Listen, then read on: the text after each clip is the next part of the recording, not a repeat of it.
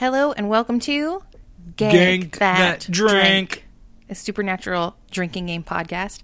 This is season 2, episode 1, Dying and Clown. Oh, you know that in our episodes of Gank That Drink, we assign ourselves a bunch of drinking game rules and play along with 2 episodes of our favorite frisky and fun television show, Supernatural. After we watch and play, we will discuss both episodes, and we're going to evaluate the rules in our quest to curate the perfect Supernatural Season 2 drinking game. I'm Chrissy. And I'm Nate. And tonight we're watching In My Time of Dying. This is Season 2, Episode 1. It's a Kim Manners, Eric Kripke episode. It aired originally September 28th, 2006. And then we're going to watch Everybody Loves a Clown. And I wanted to share a little bit of research that I found. So this is from Wikipedia. The season 2 aired Thursdays at 9 p.m. So this is the first season on the CW, because the CW had just at this, or the WB and UPN had now just come together to form the CW. But according to this, Supernatural averaged only about 3.14 million viewers. So it was at this point in danger of not getting renewed. I mean, looking back now, that just seems crazy. So this is the cast and crew garnered many award nominations, but the episodes were just sort of getting mixed reviews. And, they basically were just like, okay, we like Jensen and Jared.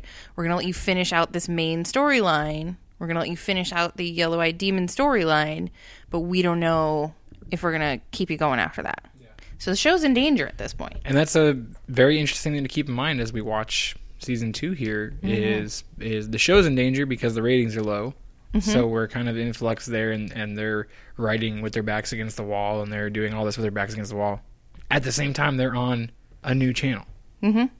This is turbulent times. And they're on Thursday nights. And they're still on Thursday nights, correct? Yeah. Going strong. It's a great night. It's a good TV night. I mean, you could have worse nights, especially if you're on CW. It could be a Friday night show on the CW. Like Ghost Whisperer. I don't know what network that was on. I don't know. The other thing to keep in mind is that we will be spoiling stuff, and in not in any fit state to. If you're in season 2 of this podcast, you know what's going on. Yeah, unless you hated season 1 of Supernatural so much that you didn't want to listen to our podcast about it. Welcome. I like the idea though that maybe there's someone who has never seen Supernatural, but they intend to, but they want to listen to this first so they know what drinking game rules to play. Yeah, but they don't want it spoiled. But they do want to hear about drinking game rules. You know what? Twitter is full of all sorts of people. For you, that person, we are going to spoil it. Yeah. It's going to happen. Okay.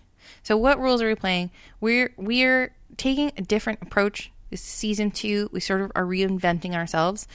If you recall, back at the end of season 1, we delivered to you our drinking game rules, and we played the draw rule. We each drew at least 2 rules each week. We're going to flip-flop it, or we're literally going to experiment with flip-flopping it this time, and we're going to play cumulatively. So we're going to start with 4 rules, and then in each episode we're going to add 2 more. So by the end, we'll be playing all the rules. And we can eliminate them as we go, like if something obviously is not working out for us.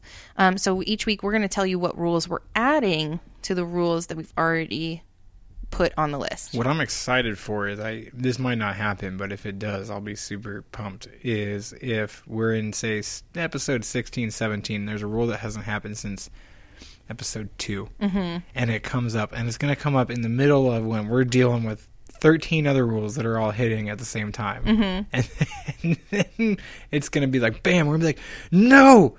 How did we forget, this dumb rule, and it's going to be a finish your drink rule or something that we're just going to, I'm excited for that moment. A lot of times when we were playing last season, we'd be like, oh, this is happening, this is happening, this is happening, there's this, there's that. Meanwhile, the ones we chose weren't happening.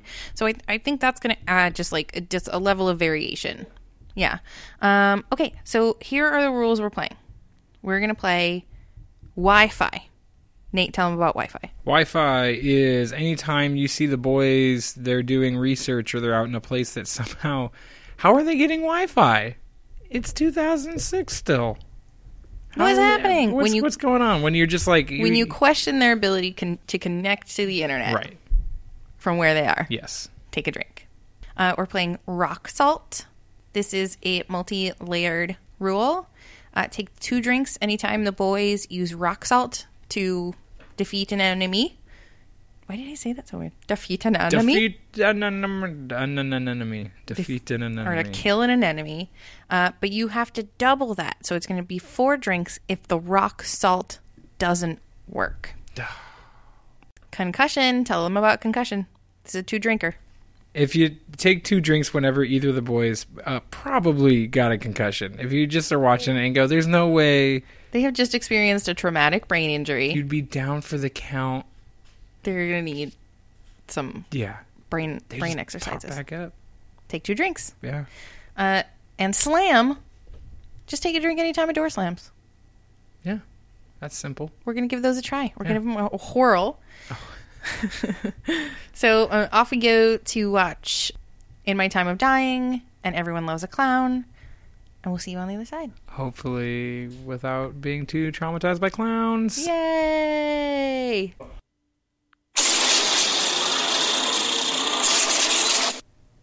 And we're back. Yay. All right. So In My Time of Dying. This picks up exactly where season 1 ended, at the smashed up car. And then, they get medevaced. Sammy's pretty okay. He's like banged up, but he doesn't even need to get like hospitalized, I guess. Even though they carry him off on a stretcher, but whatever. Mm-hmm. And then we're in the hospital with Dean and Dad. And Dean is having an out-of-body experience. So Sammy's talking to the doctor, and the doctor's like, if he wakes up, like this is a bad doctor. Yeah, doctor. Terrible bedside manner. Who then got very angry. Mm-hmm. I like that Dad's fake name in this instance is Elroy McGillicuddy. Like, I guess he never picked a theme for his fake names. All right, what would your theme be? What would my theme be? Yeah. I think Dad's theme would probably be like Western characters from like John Wayne characters from movies. Okay. Or like old Western characters. Yeah. So it'd be like John Cogburn. Yeah. Yeah. Or if he's fine with Elroy McGillicuddy, he might just go with Rooster, Yeah, sure. But what would mine be? That's a good question. Maybe I would pick names of characters from 80s movies. Okay. But I'd mash them up. So I'd be like Claire Bueller and Ted Theodore Dundee. Ted Theodore Dundee? Mm-hmm. I like that. What would yours be? I would probably go with... sportsmen? Yeah, mine would be like old baseball players. Like it would have to be baseball players of the 20s. Yeah. And it'd just be Ruth Cobb and Gehrig. That'd probably be too recognizable. Yeah, you'd mash them up like I did. Yeah, true. Babe Gehrig. No. But no, there's lots of fun baseball player names from back then that are pretty awesome. Possibly even Elroy McGillicuddy. It's a good chance. So like the first thing that happens when Dad wakes up is that Dad is such a negative Nancy. Like all he can think of doing is just being like, first of all, I'm going to bark instructions at you. Yes, they do need to go clean out the trunk of the Impala. Mm-hmm. They absolutely do need to do that. But he's like, tell Bobby to do this, tell Bobby to do that. Bobby, who we never even talked about all of season 1. Right. Now he's like the only person in the world who can do anything for us. But he's like, we got to get the demon, we got to get the Colt. John is a delegator.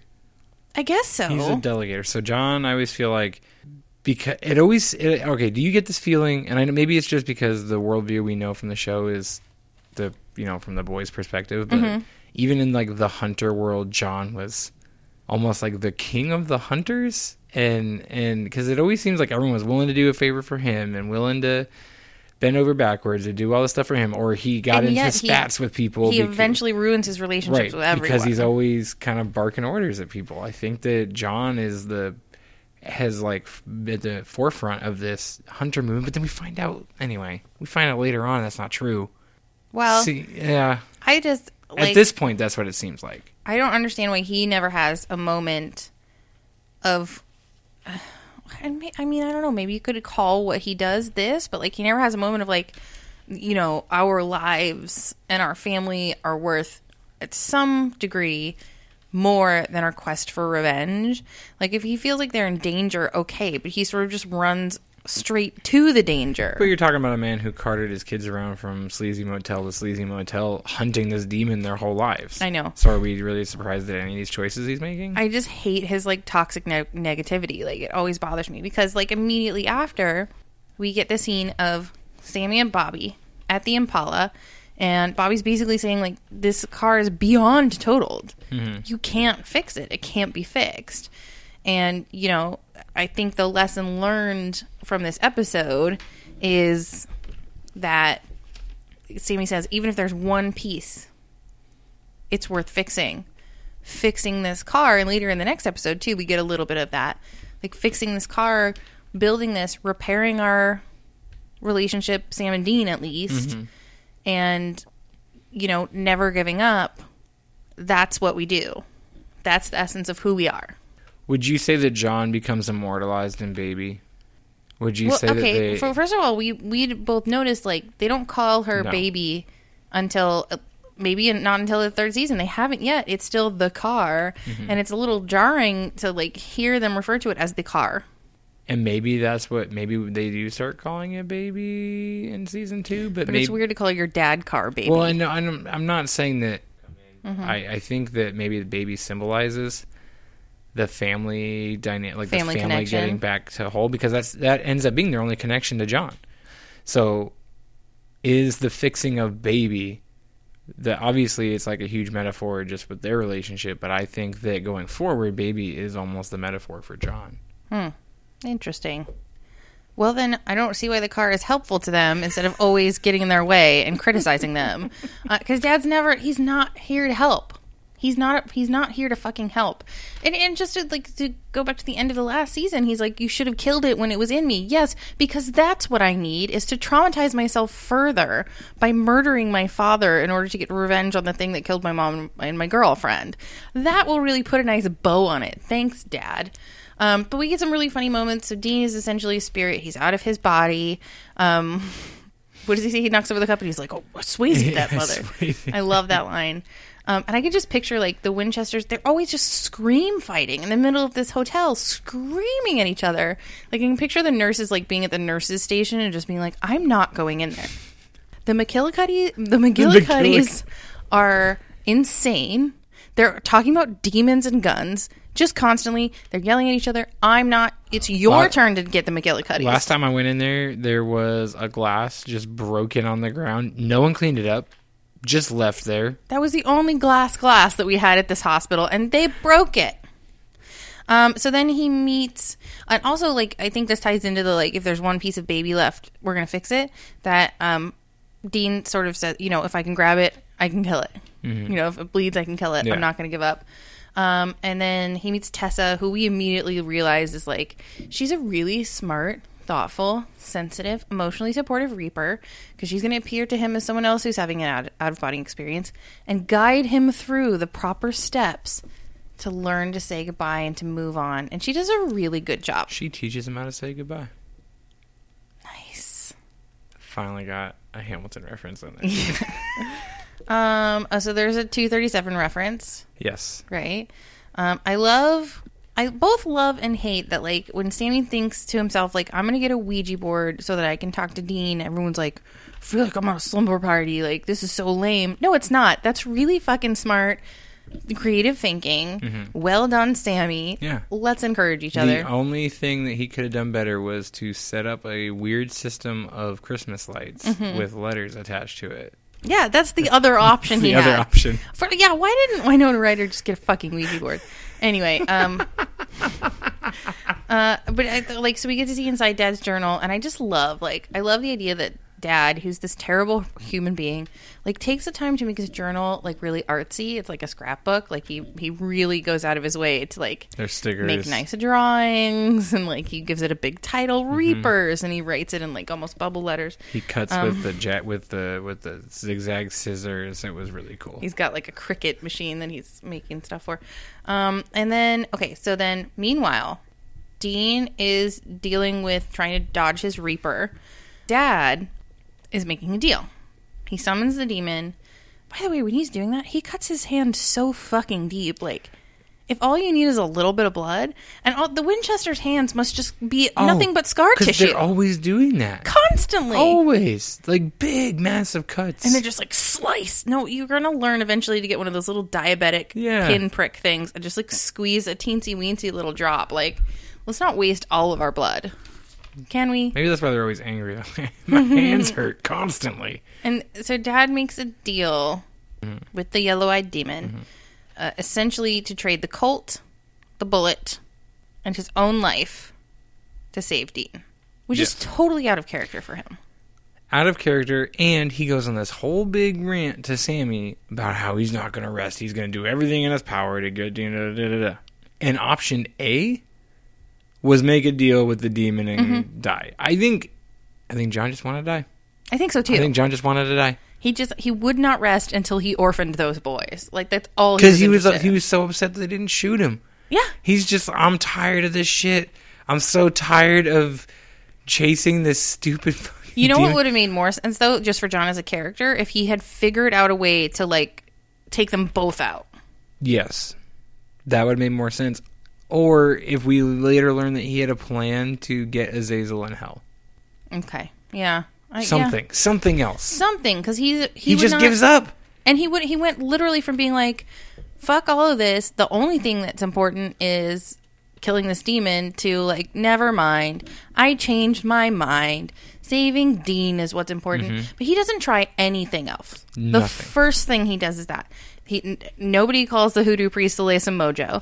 Nobody calls like the other people that we eventually learn that John should know at this point who could do something for Dean. You just go straight to the worst plan ever. But there's a moment where the demon says to John, like, "Oh, John, I never knew you were a sentimentalist." And I just went off on a little spin in my head where I was like, okay, this is a spin-off to The Sentimentalist. It's just like The Mentalist. But, like, this person's superpower is that they can just tell, like, that objects are meaningful to you. What do you think? I think we gotta workshop that one. Yeah. Meanwhile, Dean is dealing with the Reaper, and, like, they're having this nice moment where she's like, you gotta accept it. You're gonna become the thing that you hunt. You're gonna become an angry spirit.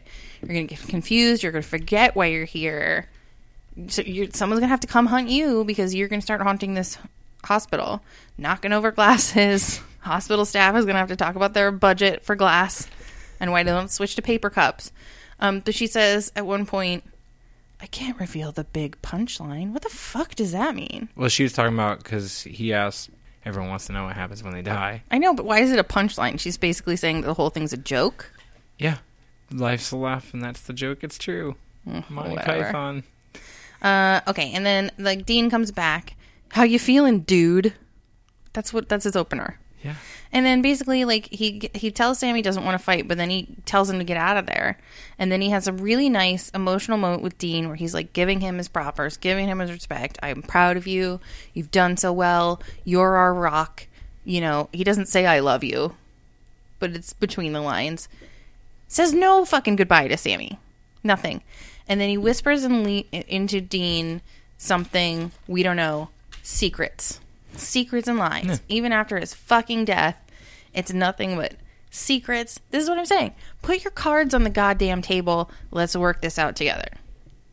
Then there's no show. There could still totally be a show. It's a show of demon hunters who are supportive and communicate well. But John and Sam are so similar, and that's something that we definitely is highlighted in the end of season 1, and especially in like this first episode of them arguing and everything. You know, everything is an argument, and it shows. I think that for John, it would be he knows that Sam wouldn't let it happen, and keep in mind, John also knows what Sam is? Which he should just tell him. Yeah, I don't know why he doesn't tell him. He should be armed with that knowledge. Because what does John think is going to happen if he does? Okay, so option B is he doesn't tell him, or option A is he doesn't tell him. That's what happens, and then they go and hunt and do all the, and then revenge and stuff. He's going to figure it out eventually. They're going to have to face it eventually. But is John thinking that if he doesn't tell him, maybe they just drop this whole get the demon thing, and he goes back to being trying to be like a normal person? Who knows? It's not a well thought out plan. No. All right, so everyone loves a clown. Everyone loves a clown. So we start at a carnival. Everyone loves a clown, and yet no one does. No one loves clowns. No one loves clowns. I've never met a person who's like, oh, I love clowns. Clowns are my thing. Clowns. I guess Cam from Modern Family. Yeah. Fizbo. Yeah. But no one else loves clowns. No. Except for that fictional character. And we're at a carnival, and there's a clown that appears and disappears in front of a kid, because kids are involved again, which is always scary. And later on that evening, the clown gets invited into the house by the kid because it's a vampire or something, and and it murders the parents. So then we catch up with Dean, who's working on Baby, or the car. The car. And Sammy's trying to just pry out the emotions from him with a crowbar of psychiatry. Of good sense and being a supportive teammate. You gotta understand, this is what drives me nuts. Sam is doing this whole thing where he's like, dude, you gotta talk about it, you gotta talk about it, you gotta talk about it. And isn't the whole thing about healing and about about grief, you're gonna handle it in your own time? When you're ready to deal with it, and being told by your punk little brother all damn day that you gotta let this out and deal with it, it's annoying, and it doesn't need to happen. Sam needs to back off. Nope, I totally disagree with you. Sam needs to back off. No, I completely. And the reason why is that Dean's reaction is pure toxic masculinity. Oh, you want me to put my head on your shoulder and we'll slow dance? No, we want to talk about our dad. I want to talk about my dad dying. Stop equating it to being weak or womanly to talk about something. Maybe Dean is being really selfish. Maybe Sam needs to talk about it, and equating this strong silent thing. The only way to deal with it as a man is to shut up and work on a car. No, that's not the right response. So, maybe, even if he had just said, hey, I need some time. That's all. Just give me some time, give me some space. We'll talk about it at a certain point. Does he ever say... I know he says the thing about putting your head on the shoulder and crying, but, does he ever say, I'm going to deal with it like a man or whatever? I think he's dealing with it in his own way. This is the Dean way to deal with it. Nope. And his way doesn't mesh with the Sammy way. No. And later when they're walking down the road, it's the same thing. He's like, no, I don't have to talk about my feelings. Shut up. We don't have to connect about this at all. And that's just not how you maintain a good relationship. And it's not... no, that's not the way that you deal with and process grief. If he doesn't want to talk to Sammy about it, that's pretty cold. They lost their dad. Right, but at what point does Sammy have to be respectful of how Dean wants to deal with it? Because that's not how a partnership works. We work things out together. If you're in a relation, which I'm just going to call it a relationship, but if you're part of a couple or whatever, because Dean's way of dealing with it is not supportive of Sam's way of dealing with it, is that he needs a connection. He needs to talk this out. He needs to at least know where Dean is in the big picture of how are you feeling about this? And so to say that one partner has to agree that the other partner's way of dealing with things by specifically not dealing with them overrides his need to connect, talk about it, work through it, that's not fair. There has to be a common ground. There has to be a way to meet in the middle. There has to be a way to have both partners get their needs met. But just to bring it back, I think that these parents deserve to be murdered. Yeah. Because any parent who doesn't teach their kids not to fucking open the door in the middle of the night, no matter who's standing on this other side of it, whether it's a terrifying clown or a Cabbage Patch Kid or Justin Bieber, do not let Justin Bieber in your house. So they're sort of asking for it. He'll eat all your chips. not asking for it. The parents are. It's their fault. Yeah, it's they their need fault. to teach their kid And just better. teach your kids to have a healthy fear of clowns. Mm-hmm. Just always.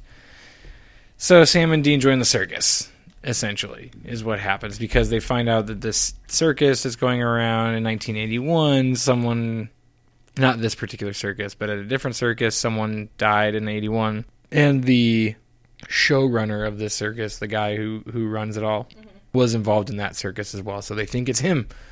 And they meet just one other weird character? Just the knife guy, right? Or I guess the knife guy and Dean sort of offends every single person they meet at this carnival. That's a great he offends the blind guy, he offends the little person. Like he's just like stepping in it left and right, which I love because Dean is like an insensitive prick a lot of the time. And so when people are just like, "Was that supposed to mean?" I really like that. Yeah, that was a hilarious scene. But before they get sent to the carnival, Wait. Oh, that's right. That's right. I was going to bring that up. Okay, hold on. Rewind. Rewind.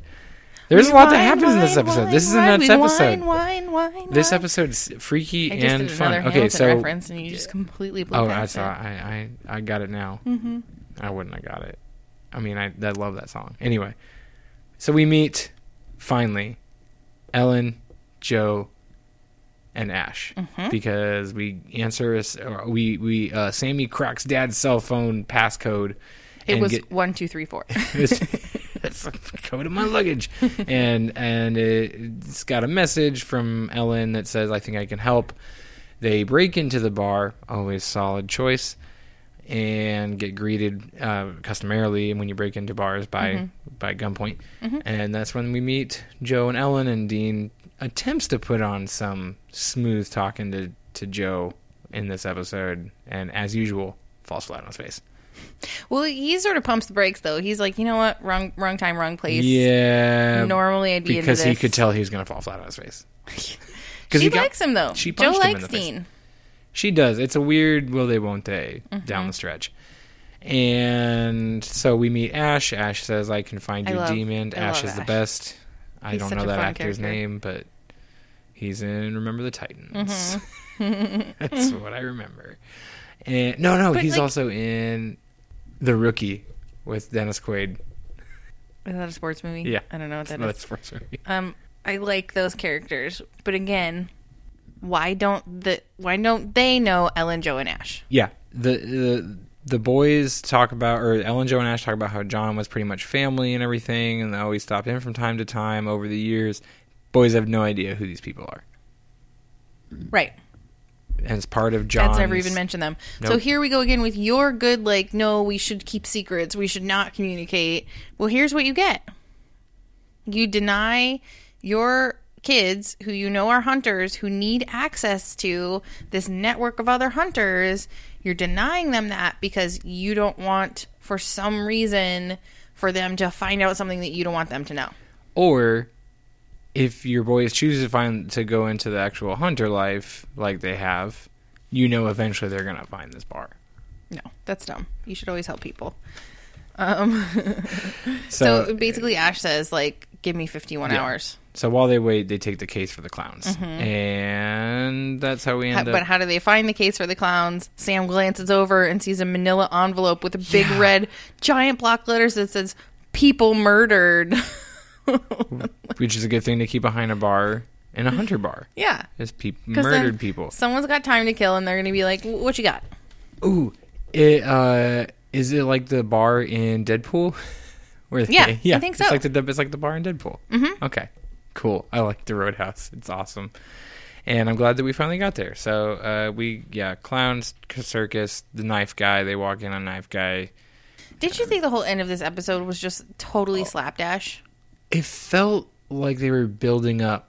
Building, yeah. And then they just went, and it's over.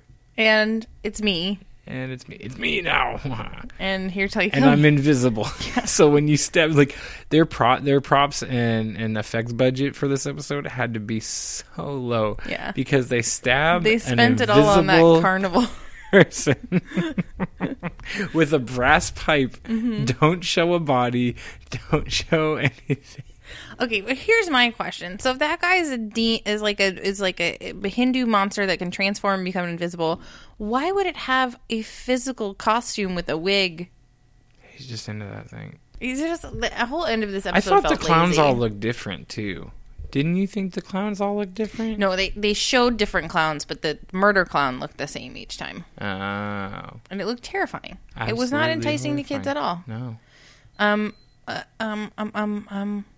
Shit, what was the other thing I was gonna Yeah, say? so the end of this episode basically Yeah. stab him with the brass pipe because that's how you kill this thing And then with a brass dagger then they go back to Bobby's. Sam confronts Dean again. and talks it out. Sam talks. Dean And then- listens. What if Dean's just there to listen? That's just his role. He's there to listen and then He's like, "I'll belittle listen." you with his toxic masculinity. Yeah. That's what it is. I don't agree with that part of it. Mm-hmm. You don't got to be like, and I agree with with saying that his comment at the beginning of the crying on the shoulder thing, that like that's too much. Although I do think that's mostly him just being sarcastic and as a defense mechanism Mm-hmm. more than anything. But so I agree that he doesn't need to be like But toxically masculine It's a about it. defense against being vulnerable, Right. What if some people just don't want to be vulnerable? Nate. What if some people gotta just let me in, don't Nate. want that? It doesn't matter if you want it. It's part Yes, of the it human does. experience. No, it's not. It doesn't have to be. Yes. It doesn't have to be. Yes, No, it doesn't. does. I will find a way. Okay, sweetie. Well, hit your Impala with a crowbar. Smashing things works amazingly well. Yeah, but like I think it's rude to smash Bobby's things. They leave his fucking car in a ditch. I would pay to go to one of those hotels where you can smash up the whole room. So that's Dean's therapy. Is smashing things. Uh-huh.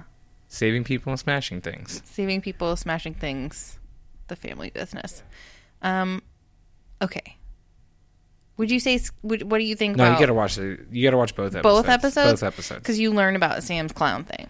You learn about the clown thing. They reference the plane thing again. Right. We get some insight into just, some Sam and Dean, Mm-hmm. just general emotional stuff and some John stuff still. And we meet Ash and Ellen and Joe. And They're so important. They're so important. So we watch both because both are critical to the overarching plot. Mm-hmm. And both are good episodes, I think. Except for the end of Clowns is weird. Yeah. It's not a well-written episode. The end. I just mean that part. Right. I mean that everything piece of else in it was well written. I think. Was Yeah, okay. they really threw the end together. Okay. Our drinking game rules. So this is going to be cumulative, so we're going to pay for it later, but we sort of got away We did. pretty easy today. Wi-Fi happened once. I counted Ash having Wi-Fi at that roadside. I keep saying roadside. It's the Roadhouse. Roadhouse. Yeah. Thank you. Yeah. Patrick Swayze. I get it. Yeah. Oh man, 2 Swayze references in one episode. He's all around us. The rock salt thing, it did happen, and it did not work. So we doubled up on that. We counted 2 possible concussions and 2 door slamming. Yeah. So pretty mild, pretty moderate. Yeah. Yeah. But we're gonna keep adding. Yeah, we sure are. You know how podcast stuff works. So please, it really does help us. Like us where you listen to your podcast, rate us where you listen to your podcast, review it, thumbs up, subscribe, all that stuff. Tell your friends.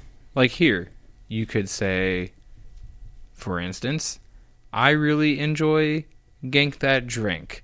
The 2 hosts are whimsical and funny and have spirited debates about how vulnerable or not vulnerable a person should be. Boom, there's a review. I just wrote it for you. You could just copy paste that right. Speak to text. This Voice to podcast. text? Yeah. Put it in there. Boom, done. Done. Took you 2 seconds. Yeah. 5 stars. I love it. Okay, so here's all the other places that you need to go and check us out if you want to. MostExcellentPod.com. That's where you're going to find lots of fun extra stuff. That's where you can find your season 1 drinking game rules if you're new, if you're just joining us. Most Excellent Facebook group. Join us there. We're always posting the episodes there. We post fun stuff. Interact with us from either of those 2 places. Email mostexcellentpod@gmail.com. Instagram. The Most Excellent Instagroodles. Pod. Yeah. Find us. We are out there. We want to hear from you. Please find us. I want to start just getting angry comments.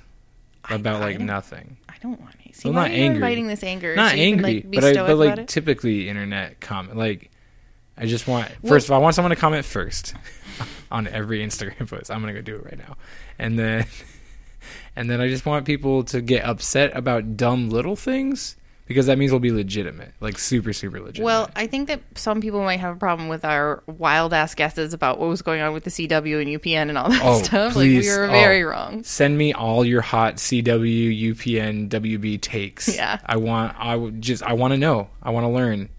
But you know what I want? I want your cocktails. I want your drinking game rules. I want you to tell us what we could be doing to better serve you. Okay, so what's next? In 2 weeks, our next episode is season 2, episode 2. We're going to be watching Bloodlust and Children Shouldn't Play with Dead Things. Bloodlust is another vampire episode, if I'm not super mistaken. No, I'm not as excited. Sorry. I mean, I'm still but excited. I'm pretty sure Children Shouldn't Play with Dead Things is a pretty fun episode. All right. Maybe. I don't know. Well, we'll find out. Yeah. We'll find out in a couple weeks. Yeah. So, when you're out there in the world saving people, hunting things, The family business. keep your Gank That Drank lessons learned in mind. Never give up. You can rebuild that Impala, but also how? How is he rebuilding it? How? He got a new chassis, obviously, and a new frame. He got to do everything. He got a new car. Yeah. I don't know how. A lot of time has passed in that short time. Also, how much time has passed? Did Dad At die least yesterday? 4 months. He said it was left 4 months ago on his phone. That message. Oh, so okay. I think that's like our time. Their very subtle time signature. So here's your lessons learned. Never give up. You can rebuild that car. Mm-hmm. Time is a flat circle, and it means nothing. Sure. And keep the Gank That Drank Most Excellent Podcast Network motto in mind. Be excellent to each other and Party on, dudes.